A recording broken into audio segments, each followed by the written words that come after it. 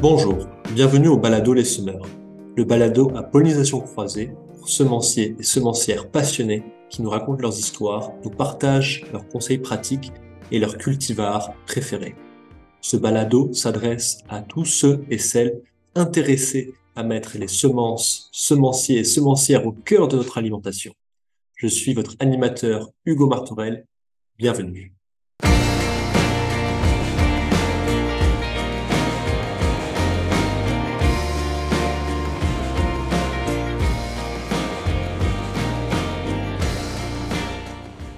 Dans cet épisode, je me suis entretenu avec Jim Ternier, un agriculteur du Saskatchewan qui a consacré les 40 dernières années à la préservation de semences de céréales rares et anciens. Jim est le fondateur d'une compagnie de semences appelée Prairie Garden Seeds, une entreprise qui est maintenant gérée avec sa fille, Rachel. J'ai adoré entendre Jim me parler de ses motivations, comment il en est venu à bâtir la plus grande collection privée de céréales du pays et des semences uniques de blé, d'avoine, d'orge et de seigle qu'il vend aujourd'hui dans son catalogue. Je vous souhaite une bonne écoute.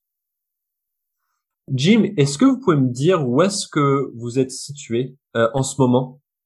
À ce moment, on habite à Humboldt, qui est à 100 kilomètres à l'est de Saskatoon, et juste à côté de l'abbaye Saint Peter's, un abbé bénédictin qui est ici depuis un peu plus que 100 ans. Et on est très amis avec eux depuis 40 ans. Et un des moines m'a invité de venir travailler avec eux au jardin. Et je continue à faire ça aujourd'hui avec le père Lawrence, qui a 84 ans, quelque chose comme ça. Et on continue à travailler ensemble, mais ce travail se termine ici un an ou deux. Donc, si je comprends bien, il y a un monastère à Humboldt avec où des frères cultivent des céréales et vous avez développé des liens avec ce monastère avec le temps? Le monastère se trouve à Münster, c'est à une dizaine de kilomètres de Humboldt, et ils ne font plus de l'agriculture à ce temps. Toutes les terres sont Loué? louées, ça si, à des cultivateurs du coin.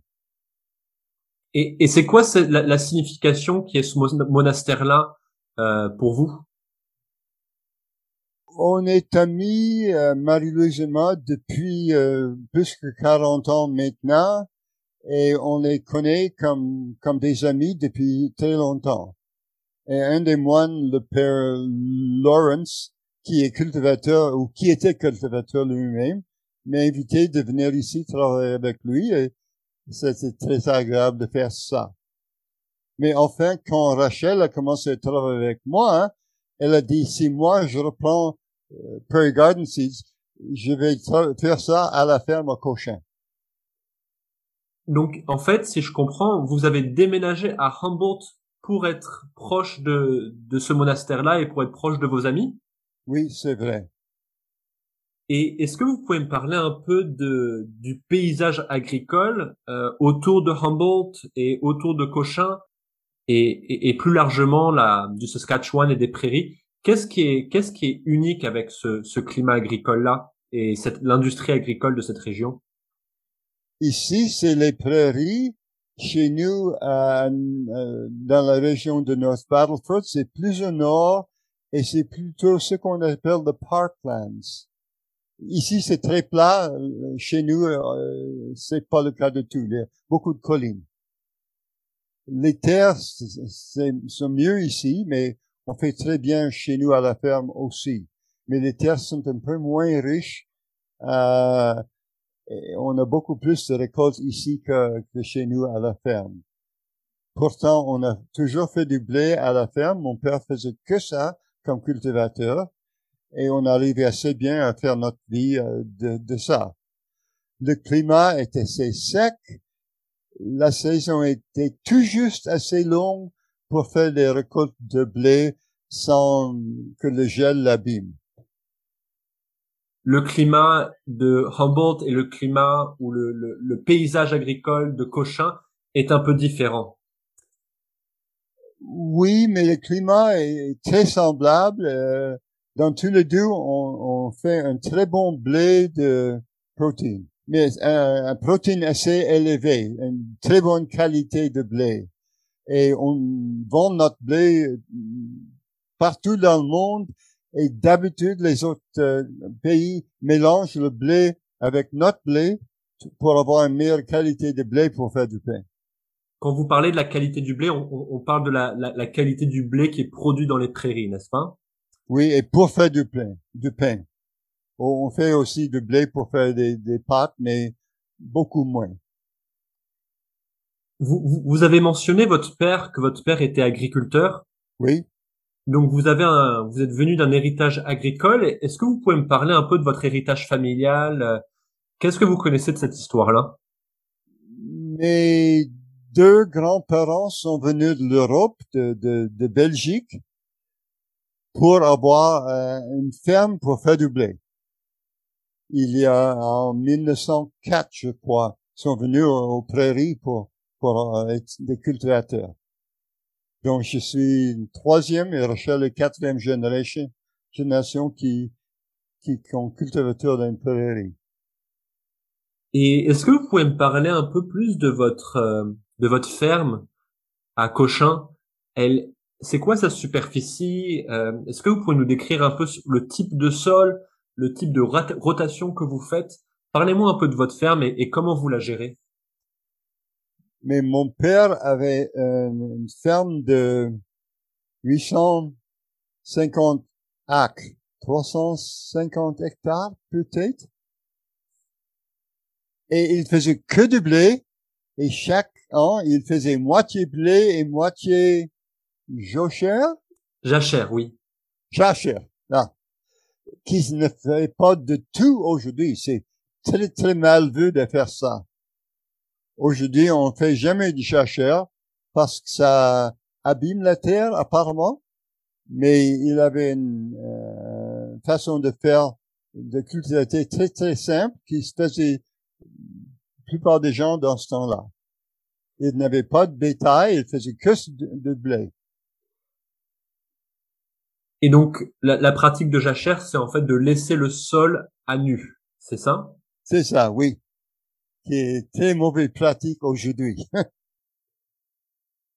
Est-ce que vous avez changé les pratiques et la gestion de la ferme depuis que votre père la cultivait?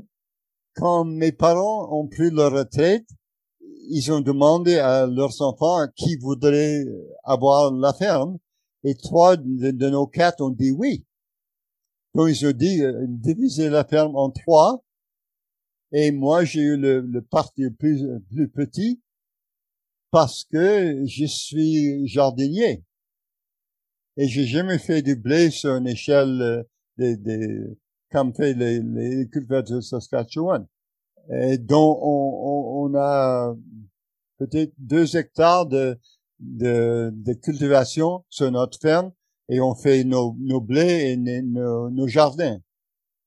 Donc c'est pas une ferme typique de Saskatchewan de tout. Et c'est un peu drôle que je fais beaucoup de blé dans notre ferme, mais sur une échelle jardin. Ça ne se fait pas. Et donc, sur les 2 hectares que vous avez, est-ce que les 2 hectares sont en production chaque année ou est-ce que vous faites des rotations? Euh, Comment ça fonctionne?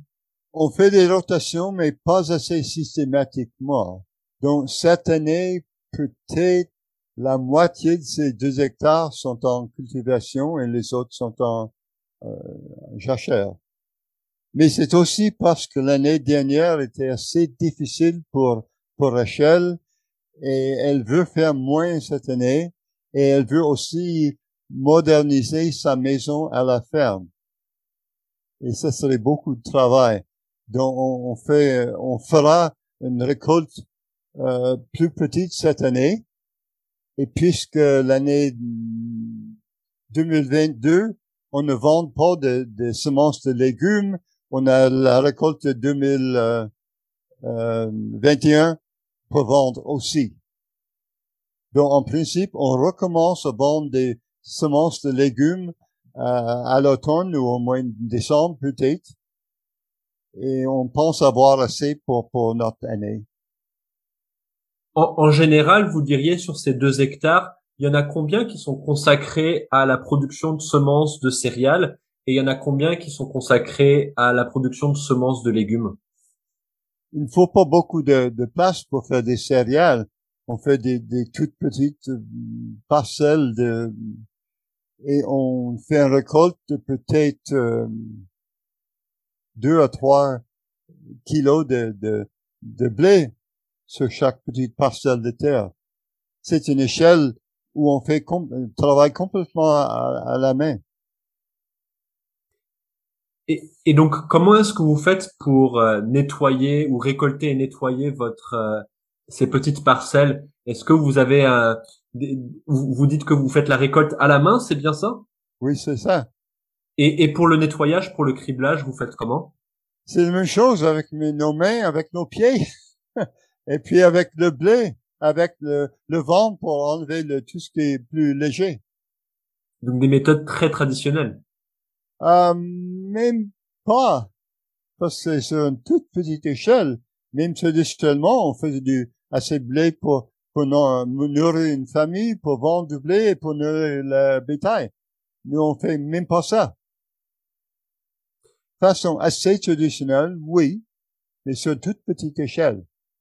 Ouais, vous êtes une entreprise assez à part, assez différente de ce qu'on voit dans le reste des prairies. Comment est-ce que vous avez appris le français? C'est quoi l'histoire derrière ça? Ah, je suis allé à l'université où j'ai étudié les mathématiques et la chimie, rien à voir avec ce que je fais maintenant. Et après ça, je ne savais pas ce que je voulais faire. Donc, je suis allé sur un petit voyage et je suis allé en France. Et après 2 ans de voyage en France, je me suis arrêté à une communauté avec des personnes handicapées fondée par un Canadien qui s'appelle Jean Vanier. Et je suis resté pendant 4 ans.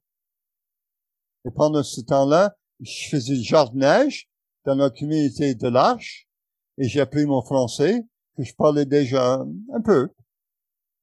Et j'aime bien les langues et ça m'était bien intéressant. Et puis j'ai rencontré ma femme qui était aussi à l'Arche et elle est néerlandaise et j'ai appris plus ou moins sa langue à elle pour parler à mes beaux-parents. Et votre voyage en France, il date de quelle année? C'était à quel moment que vous êtes allé là-bas? Je suis allé en France en 1970 et je suis revenu au Canada en 77. Pendant ce temps, j'ai fait un voyage au Canada en 74. Et est-ce que vous avez l'occasion de continuer à parler français dans la communauté franco-saskatchewan? Surtout avec des clients qui sont au Québec et de temps en temps, des gens en France qui veulent avoir surtout notre collection de blé. Et je fais un échange assez important avec un Français qui m'avait donné beaucoup d'échantillons de blé, surtout de blé Durham, et lui a envoyé des blés et d'autres céréales de mon collection à moi. Parlons de votre collection. Si je comprends bien, il y a différents types de blé, euh, selon s'ils sont tendres, s'ils sont durs, selon s'ils sont des blés blancs ou des blés roux, selon s'ils sont utilisés pour le pain, les biscuits ou les pâtes, et selon s'ils sont semés au printemps ou à l'automne. Oui. Vous cultivez quel type de blé? Au début, on m'avait demandé de blé Durham parce que c'est des gens qui faisaient des objets décoratifs. Et le Durham, c'est souvent un blé barbu avec des barbes d'une autre couleur. Et c'est très, très joli. Aussi, les tiges sont assez longues et pliables peut-être. et c'est bon pour faire des tressés des blés. Donc, j'ai trouvé quelques blés de cette sorte-là et je les ai mis dans le catalogue et les gens l'ont acheté comme objet décoratif. Puis notre enfant aîné, notre fils David, il a 40 ans maintenant et on est allé aux Pays-Bas chez la famille de mes parents, mes beaux-parents. Et notre David est né là-bas. Donc, on a passé tout un hiver aux Pays-Bas. Et pendant ce temps-là, je suis allé rendre visite à Augustus, qui avait la collection la plus importante des semences privées en Europe. Il m'avait donné un blé qui vient de sa ville à lui, Utrecht, et c'est un blé qui s'appelle Utrecht bleu. Et c'est un blé très décoratif avec des épées bleues, couleur d'acier bleu, et puis les barbes noires. Et c'est un blé qui se servait comme blé cultivé aux Pays-Bas jusqu'à peu près 1900. Et depuis ce temps-là, c'est un blé dans les collections simplement. Et je l'ai fait venir un échantillon avec moi au Canada et je l'ai distribué à des centaines de personnes en Amérique du Nord. Et peut-être c'est moi qui l'ai introduit en Amérique du Nord. En tout cas, j'ai jamais trouvé d'autres personnes qui l'avaient. Et avec ça, j'ai commencé de faire mon collection. Et au début, j'essayais de trouver les blés qui faisaient les blés de Saskatchewan. Donc, c'est des blés durs, roux, qui semaient au printemps pour faire du blé. Et après ça, je collectionnais toutes sortes de blés. Et vous disiez que vous faites pas de blé d'automne au Saskatchewan, vous faites principalement des blés de printemps, c'est bien ça? J'ai essayé quelques blés d'automne qui marchaient, mais je ne sais pas très bien comment le faire. Je les sème très tard l'automne, d'habitude au mois d'octobre, et ils poussent pas ou je ne les vois pas pousser avant le printemps. En principe, on sème le blé d'automne au mois ici peut-être fin septembre. Il pousse un tout petit peu et il reste vert sous la neige, sous l'hiver, et continue à pousser très rapidement au printemps. Et aux États-Unis, en Europe, au Québec, Ontario, ils font surtout le blé d'automne, qui donne une récolte beaucoup plus tôt l'année prochaine. Peut-être au mois d'août au lieu du mois de septembre. Mais ici, les hivers sont un peu trop difficiles pour le blé d'automne. Mais je dois faire des échantillons à l'automne pour voir comment ça marchait, mais j'ai pas trouvé le temps de le faire. Pour le moment, j'ai peut-être 2-3 blés que je sème à l'automne qui marchent. Donc, si je comprends bien, vous spécialisez la production de semences de céréales dans des blés de printemps roux et principalement des blés avec des qualités panifiables. Oui, mais puisque je suis collectionneur et je suis collectionneur depuis toujours, des timbres, des pièces de monnaie, n'importe quoi, je collectionne tout maintenant, toutes sortes de céréales que je peux trouver. Mais il y a beaucoup trop, bien sûr. Il y a des milliers de céréales. Donc, je dois limiter mes collections un petit peu. Vous parliez tout à l'heure que vous êtes allé voir un collectionneur de céréales dans les Pays-Bas qui avait la plus grande collection de céréales privées en Europe. Céréales et blé des semences de toutes sortes. Il s'appelle Het Hof van Eden. En anglais, c'est The Court of Eden. Il est passionné de son collection de semences. J'ai passé une journée avec lui Et il était fascinant. Il m'a dit qu'en principe, il est en chômage, il reçoit de l'argent du gouvernement, mais en pratique, il maintient une collection de semences qui est extraordinaire.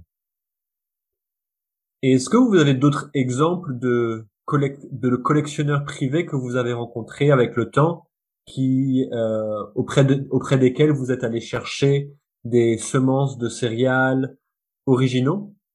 Euh, il y a un collectionneur en Australie qui m'a contacté par courriel pour dire qu'ils avaient une amie qui travaillait en agriculture à l'université Saskatoon.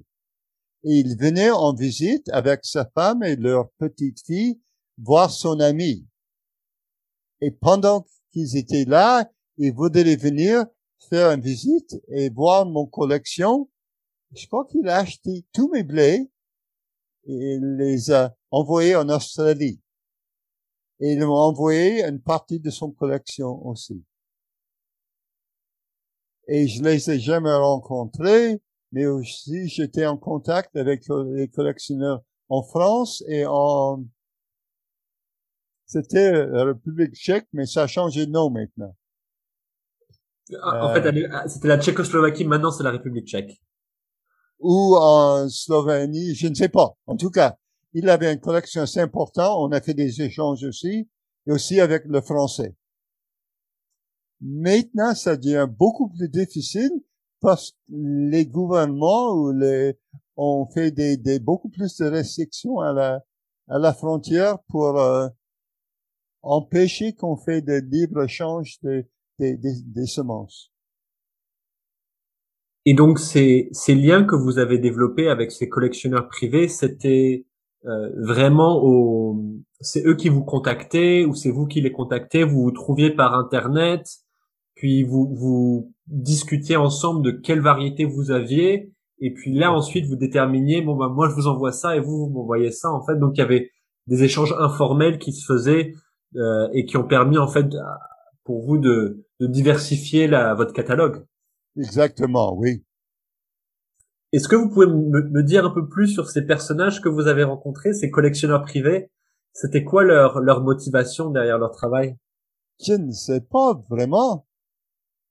C'est des gens comme moi qui ont un intérêt, qui s'intéressent dans les céréales et qui cherchaient sur l'internet et qui ont trouvé mon site web et m'ont contacté. Et oui, je crois que tous les trois, ils m'ont envoyé une liste de leur collection et puis ils m'ont dit, je veux ça et ça et ça de chez vous et j'ai tout ça en échange. Il y a beaucoup de collectionneurs dans le monde. Je ne sais même pas s'ils sont des cultivateurs ou des gens qui ont une collection. Il faut des récoltes très petites. Et le Banque de gènes au Canada veut bien travailler avec moi aussi. Elle me donne des échantillons. Et ça, c'est très agréable. Il se trouve à Saskatoon, qui n'est pas loin du tout, et je peux aller les voir. Ils m'ont aidé avec des échantillons et aussi beaucoup d'informations. Est-ce que vous pouvez me parler un peu plus des variétés de votre catalogue que vous avez réussi à aller chercher auprès de collections privées ou auprès de l'Agriculture Agroalimentaire Canada, de la Banque de gènes, et me dire qu'est-ce qu'il y a de particulier avec ces variétés-là? Pourquoi est-ce que vous les aimez? Au début, c'était surtout l'histoire de l'agriculture en Canada ouest, dans les prairies. Il y a pas mal d'écrits de faits par Agriculture et Agroalimentaire Canada. J'ai toujours difficile avec ce nom trop long. Et j'ai essayé au début de trouver tous les blés qui ont fait pousser au Saskatchewan de Red Fife, qui date de 1804 à peu près, au Canada, bien avant ça en Ukraine. C'est un blé qui date des 1700 peut-être en Ukraine, mais qui est venu au Canada en 1883, je crois. Et tous les blés qui ont fait de Saskatchewan une partie du pays qui fait beaucoup de blé. De 1904 plus ou moins jusqu'à à peu près les années 60 ou 70. Presque tous mes blés sont de ces variétés qui servent au Saskatchewan. Et beaucoup d'entre eux viennent du travail des sélectionneurs du Canada, surtout de Ottawa, qui ont fait beaucoup de travail avec deux générations de la famille Saunders, qui ont s'intéressé beaucoup au blé au début des années 1900. Dans notre pré-entretien, vous m'avez parlé d'une variété de céréales qui s'appelle le Bicker, qui est une souche qui a plus de 100 ans du Manitoba. C'est une avoine Vicker. C'est Vicker, c'est ça? Oui. La première avoine nue au Canada vient d'un homme qui s'appelle George McVicker, qui habitait au Manitoba. Je crois que c'est à cause de ça on lui a donné le nom Vicker. Et quelqu'un l'a envoyé à moi, je ne rappelle plus qui l'a fait, et j'ai fait pousser, ça marche bien ici aussi. Mais j'ai aussi 5 autres avoine nue et peut-être autant que avoine vêtue. Et je les fais pousser. Et il y en a 2 qui viennent d'un chercheur en Ontario qui est mort maintenant, mais qui a fait des avoines depuis 50 ans peut-être. Les avoines nues et les avoines vêtues. Et il est très bien connu pour son travail. Il était en Chine il y a 20 ans et apparemment au nord de la Chine, il y a beaucoup de blé, d'avoine nue parce qu'il peut pas faire de riz. Et c'est un héros en Chine apparemment. Et il a fait beaucoup de très bons avoines aussi au Canada. J'ai 2 de son travail aussi dans mon collection. Est-ce que c'est important que l'avoine soit nue versus qu'elle soit vêtue? C'est quoi cette différence entre biologique en fait ou botanique entre l'avoine vêtue et l'avoine nue? Mais avoine, blé et orge sont soit vêtus, soit nus. Et pour le blé, le nu c'est très important parce que le blé vêtu, il faut un autre processus pour enlever ce qui s'enlève pas dans le battement. Mais pour l'avoine et l'orge, apparemment le rendement est plus grand sur des cultivateurs vêtus dont les fermiers d'habitude font pousser les céréales vêtues. L'avoine et l'orge nue étaient développés surtout pour donner au bétail parce qu'apparemment c'est mieux pour eux, mais je ne sais pas exactement pourquoi. Mais sur une petite échelle, les céréales nues sont très importants pour les gens qui veulent pousser leur propre céréales pour manger. Parce qu'enlever les coûts, c'est beaucoup de travail sur une toute petite échelle. Donc, je vends beaucoup plus d'avoine et d'orge nues que de vêtues par le catalogue. Et en regardant votre catalogue, j'ai vu que vous avez des variétés d'Éthiopie, du Pérou. Vous êtes allé chercher en fait dans des variétés de blé dans d'autres continents. Non, mais de Pérou, ça vient de Rachel qui a voyagé en Amérique du Sud. Éthiopie, c'est simplement un nom que quelqu'un l'a donné. J'ai un ami de Salt Spring Seeds en Colombie-Britannique. Il était là en Éthiopie. il est revenu avec, je pense, des échantillons d'orge parce que c'est un céréale très important en Éthiopie. Il a dit c'est un peu bizarre que c'est lui qui a donné le nom orge éthiopien. Il y a en Éthiopie des centaines de variétés d'orge. Ce sont des noms comme ça. Il y a aussi, en certains cas, sont des noms en latin. On voit un Titicum ethiopicum. Il y a Titicum qui vient de l'Iran, de Ispahan, c'est une ville en Iran. Des chercheurs donnent des noms à des blés et parce qu'ils l'ont trouvé dans ce coin du monde, je ne sais pas exactement. Il y a un Titicum polonicum qui vient apparemment de Pologne. Pourtant, il n'y a pas de blés qui sont d'origine polonaise. Donc, je ne sais pas d'où vient ce nom. Et en parlant de noms latins, il y en avait un que vous m'aviez mentionné dans notre entretien précédent, c'était le Tritinum monococcum. Est-ce que je le prononce bien? Oui, Qu'est-ce que vous pouvez me dire sur cette espèce-là? Triticum monococcum, ça veut dire blé à un grain. Donc, en principe, si on prend une épée de blé et on casse en petits morceaux, et chaque morceau, en principe, de Triticum monococcum a un grain. Il y a aussi un Triticum dicoccum qui a 2 grains, et le blé moderne peut avoir 4 à 6 graines dans cette partie de l'épée. Triticum monococcum, c'est le plus ancien des blés cultivés, qui date depuis les débuts de l'agriculture, donc depuis il y a 2000 ans, je crois. Et pour moi, c'est extraordinaire que ces blés existent toujours. Mais les blés se conservent très bien et des gens l'ont toujours gardé dans les collections. Donc, on peut trouver des blés des débuts de l'agriculture et en plus des blés sauvages qui poussent toujours dans les Moyen-Orient, mais aussi qui sont dans les collections partout dans le monde.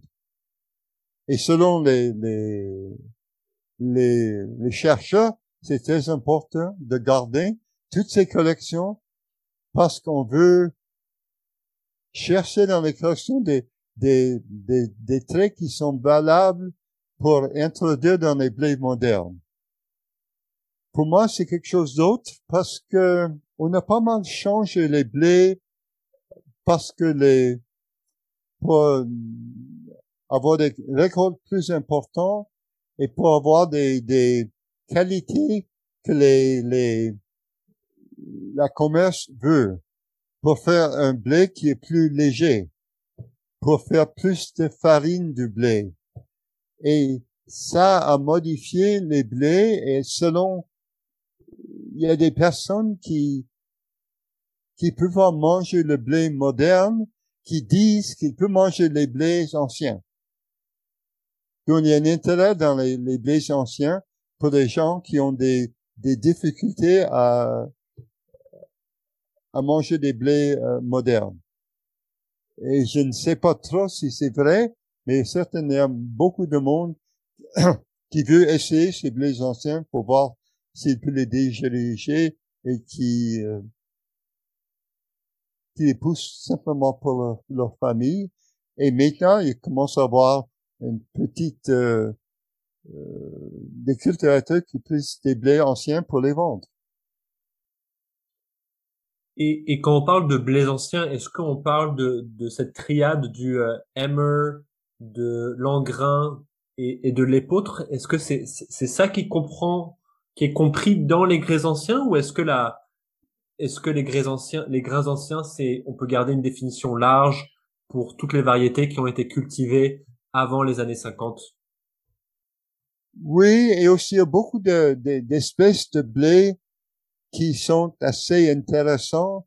Le blé qui s'appelle Triticum polonicum, c'est-à-dire blé polonais, il y a un cultivateur à l'État de Montana qui fait ce blé comme kamut. Kamut, ça ne veut rien dire. C'est une marque de commerce tout simplement. Et il le dit. Mais en tout cas, il a trouvé un marché pour ce blé. Il y a d'autres blés qui se poussent aujourd'hui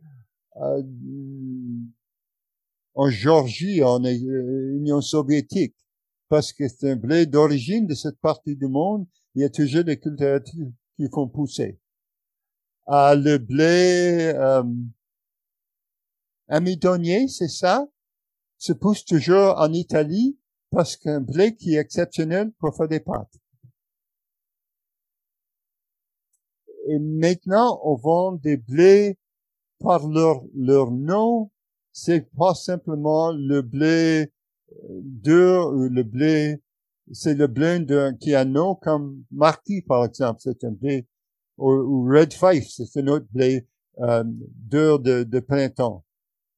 Et maintenant, des gens vendent ces blés avec leur nom qu'on lui a donné. Les différences sont importantes pour manger? Je pense pas, mais les gens disent qu'il y a des différences de goût et je ne sais pas quoi. Il y a quand même du marketing qui vient avec pour essayer de trouver une petite niche commerciale pour vendre des blés anciens, en fait. Sûrement. J'ai un ami cultivateur qui habite pas loin de Saskatoon. Ils vendent le blé Red Fife, le blé Marquis et le blé rouge de Bordeaux. Et il a assez de travail il a assez de marché pour le travail qu'il fait. Malheureusement, il me dit qu'il pense pas que ses enfants vont prendre une ferme qui est dans sa famille et qui pousse le blé Red Fife depuis 100 ans, et peut-être lui c'est la dernière génération. Ça c'est triste. En regardant votre collection sur votre catalogue, je voyais que vous aviez aussi des seigles, des types de seigles. Oui. Puis je me demandais si vous pouvez me parler un peu plus des variétés de seigles que vous avez un seigle Perrin, un seigle vivace. Est-ce que vous pouvez me parler un peu des variétés de seigles que vous portez dans votre catalogue? On fait du travail sur des céréales vivaces, mais c'est un travail de longue durée. Il y a des seigles et des blés qui sont des vivaces. On va envoyer des échantillons. C'est un chercheur, un petit cultivateur aux États-Unis qui s'appelle Tim Peters. Il m'a envoyé ces échantillons. J'ai pu pousser. Le blé vivace ne supporte pas nos hivers, mais le céréale vivace pousse chez nous depuis une dizaine d'années maintenant. Il se sème tout doucement, mais j'ai des plantes qui ont peut-être 5 ou 6 ans, qui ont survécu l'hiver et qui continuent à repousser tous les ans. C'est un travail de chercheur assez moderne, mais c'est pas un blé, Un seigle. seigle, merci, qui est bien adapté à faire des cultivations, parce que la maladie qui touche les graines de seigle les rendent pas mangeables. Et puisque le ergot est très Toxique? toxique, c'est ça. Donc on ne doit pas manger ces grains qui ont l'ergot. Et Donc on a peut-être 10% qui est mangeable. Donc c'est pas très intéressant. donc il y a encore beaucoup de travail à faire pour améliorer cette vivace-là, hein. Exactement. Et c'est en train de se faire, mais ça va prendre peut-être des dizaines d'années. Et c'est quoi l'intérêt de cultiver des céréales vivaces comme cette espèce de seigle-là? On doit cultiver des céréales vivaces pour avoir une agriculture qui est sustainable. Plus durable. C'est ça. Vous avez mentionné une variété qui était issue du Québec, c'était la variété Bishops. Ben, je crois, je ne sais pas, mais il y a une ville qui s'appelle Bishop au Québec. Est-ce que vous avez d'autres variétés du Québec dans votre collection?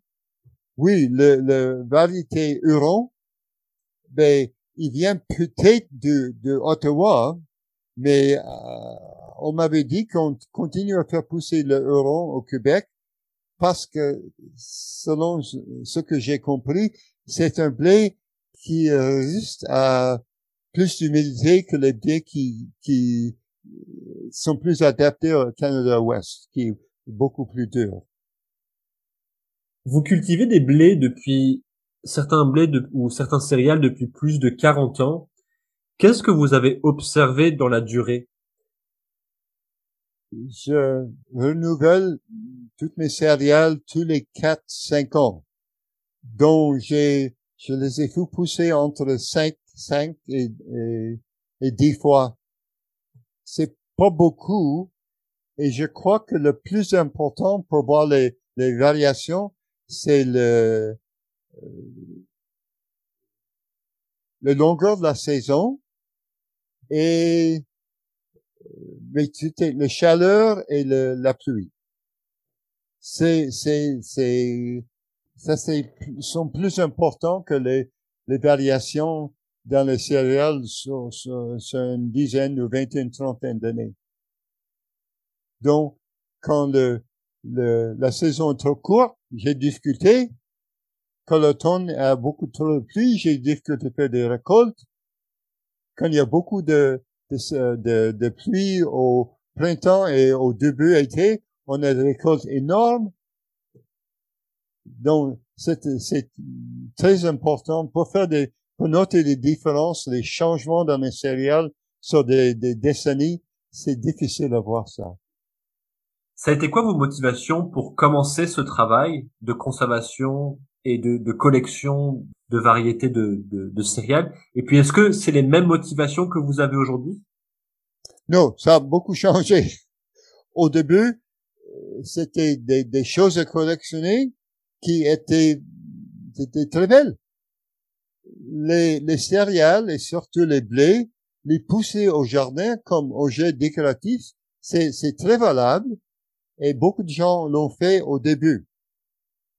Aujourd'hui, le blé de Utrecht est probablement le blé que je vends le plus tous les années parce que c'est tellement décoratif. Comme collectionneur, c'était très facile de collectionner des dizaines et des centaines de céréales différentes. Et pour moi, c'était simplement un hobby. Et aussi, c'était autre chose pour mettre dans notre catalogue. Et il se vendait assez bien que c'était valable. Comment est-ce que vos motivations ont changé avec le temps? J'ai appris que c'était important de garder toutes sortes de semences anciennes parce que les chercheurs modernes les utilisent en faisant des variétés de blé ou d'autres plantes modernes qui résistent à changement dans notre climat et résistent aux maladies modernes. Et c'est pour les chercheurs, c'est très important de tout garder. Donc, les gouvernements les gardent dans les congélateurs, et c'était très valable, mais des petites personnes comme moi, je les garde aussi dans les champs. Et si on les garde dans les champs, il y a des possibilités de changement sur des années et des décennies avec les réactions avec le climat et toutes les autres choses qui varient. Donc, gardez-en. Ces deux façons sont d'importance. Et moi, je fais l'un, les autorités en font l'autre. Et maintenant, de plus en plus de personnes qui conservent ces graines, ces céréales dans leur champ à eux. Donc, on fait des travaux complémentaires. Est-ce que vous pouvez me parler de l'avenir de votre entreprise et de Rachel et de son nouveau rôle? C'est très, très difficile de le savoir parce que c'est un moment de transition à ce moment. Il y a 1 an, Rachel, avec son frère David, et avec une amie qui travaille avec des ordinateurs, ils ont créé le site web qu'on a maintenant. Et ça a beaucoup augmenté nos ventes. En plus, le COVID-19, j'avais peur que ça va détruire notre travail, mais enfin, on a augmenté les ventes avec COVID. Il y a un très bon futur dans notre travail, sauf que j'ai commencé il y a 35-40 ans avec sur une toute petite échelle et maintenant on vend assez que c'est beaucoup trop de travail pour une personne. Donc Rachel veut bien prendre notre collection et continuer le garder, mais pour le faire, elle doit trouver au moins une personne pour collaborer avec elle. Probablement plus qu'une personne. Est-ce qu'elle va trouver ça? On ne sait pas. C'est difficile à faire parce que c'est un travail fou. On a peut-être 800 échantillons de semences différentes et pour conserver ça, il faut les multiplier tous les 4 ou 5 ans. C'est beaucoup trop de travail. Tous les gens raisonnables n'essaient pas de garder une collection assez importante. Ils se spécialisent, ils font quelque chose qu'ils peuvent faire. Mais ça a commencé tout petit et ça a poussé sans que j'ai fait très attention. Et ça est devenu impossible. Donc, je fais un appel. S'il y a des gens qui veulent travailler dans une collection trop grande et faire beaucoup trop de travail pour très peu de rémunération, venez nous voir. C'est une super pub, ça. Merci, Jem. Merci Hugo. Ça a été une conversation incroyable. Merci d'avoir partagé votre histoire. Je suis très contente qu'on ait pu documenter ça. J'espère que vous allez écrire un livre sur votre et sur les variétés, sur les collections, les anecdotes que vous nous avez partagées aujourd'hui. Je pense qu'on c'est vraiment la pointe de l'iceberg parce que vous, comme vous disiez, vous avez des centaines et des centaines d'échantillons et chacun a son histoire propre. Oui. Est-ce qu'il y a autre chose que tu aimerais partager avec nous aujourd'hui? Et tout ça a commencé il y a, dans les années 30. 30, ou peut-être même les années 20. Le père de mon père était maraîcher. Il faisait pousser des légumes et les transporter au sud de Saskatchewan où il y avait la sécheresse. Ils avaient un maraîchage assez important, commercial. À un moment, un de nos travailleurs ont allé travailler pour un voisin qui avait un melon. Et il a piqué plusieurs fruits et les a apportés avec lui. Et mon père a gardé les graines. Et on les fait pousser depuis ce temps-là. Et c'est un melon, comment on dit, muskmelon en anglais, qui venait d'un monsieur Brière, un Français, qui est venu au Canada et qui était maraîcher. Et il a apparemment reçu ce melon de la Russie, et qui poussait apparemment dans des conditions semblables des prairies du Canada. Mon père a gardé les semences depuis les années 20 ou les années 30 et je les ai reçues de mes parents quand j'ai commencé à faire des maraîchages aussi. Et je continue de les faire pousser. Dans les années 70 ou 80, le fils de Monsieur Brière est venu de Colombie-Britannique pour voir mon père, parce qu'il était ami dans le temps. Il a dit, tu sais, il y avait un melon que mon père a fait pousser. Tu n'as pas par hasard gardé les semences. Et je peux les donner à lui pour les reprendre en Colombie-Britannique. Donc ça, c'est notre semence qui est dans ma famille. Et j'ai reçu l'histoire de mon père. Et c'était, si tu veux, la raison où j'ai commencé à voir que c'était intéressant de garder les semences avec leur histoire. Et je disais tous les ans dans mon catalogue, si vous, nos clients, ont des graines des céréales, des semences dans votre famille, j'aimerais bien vous partager avec moi. Et plusieurs personnes ont répondu.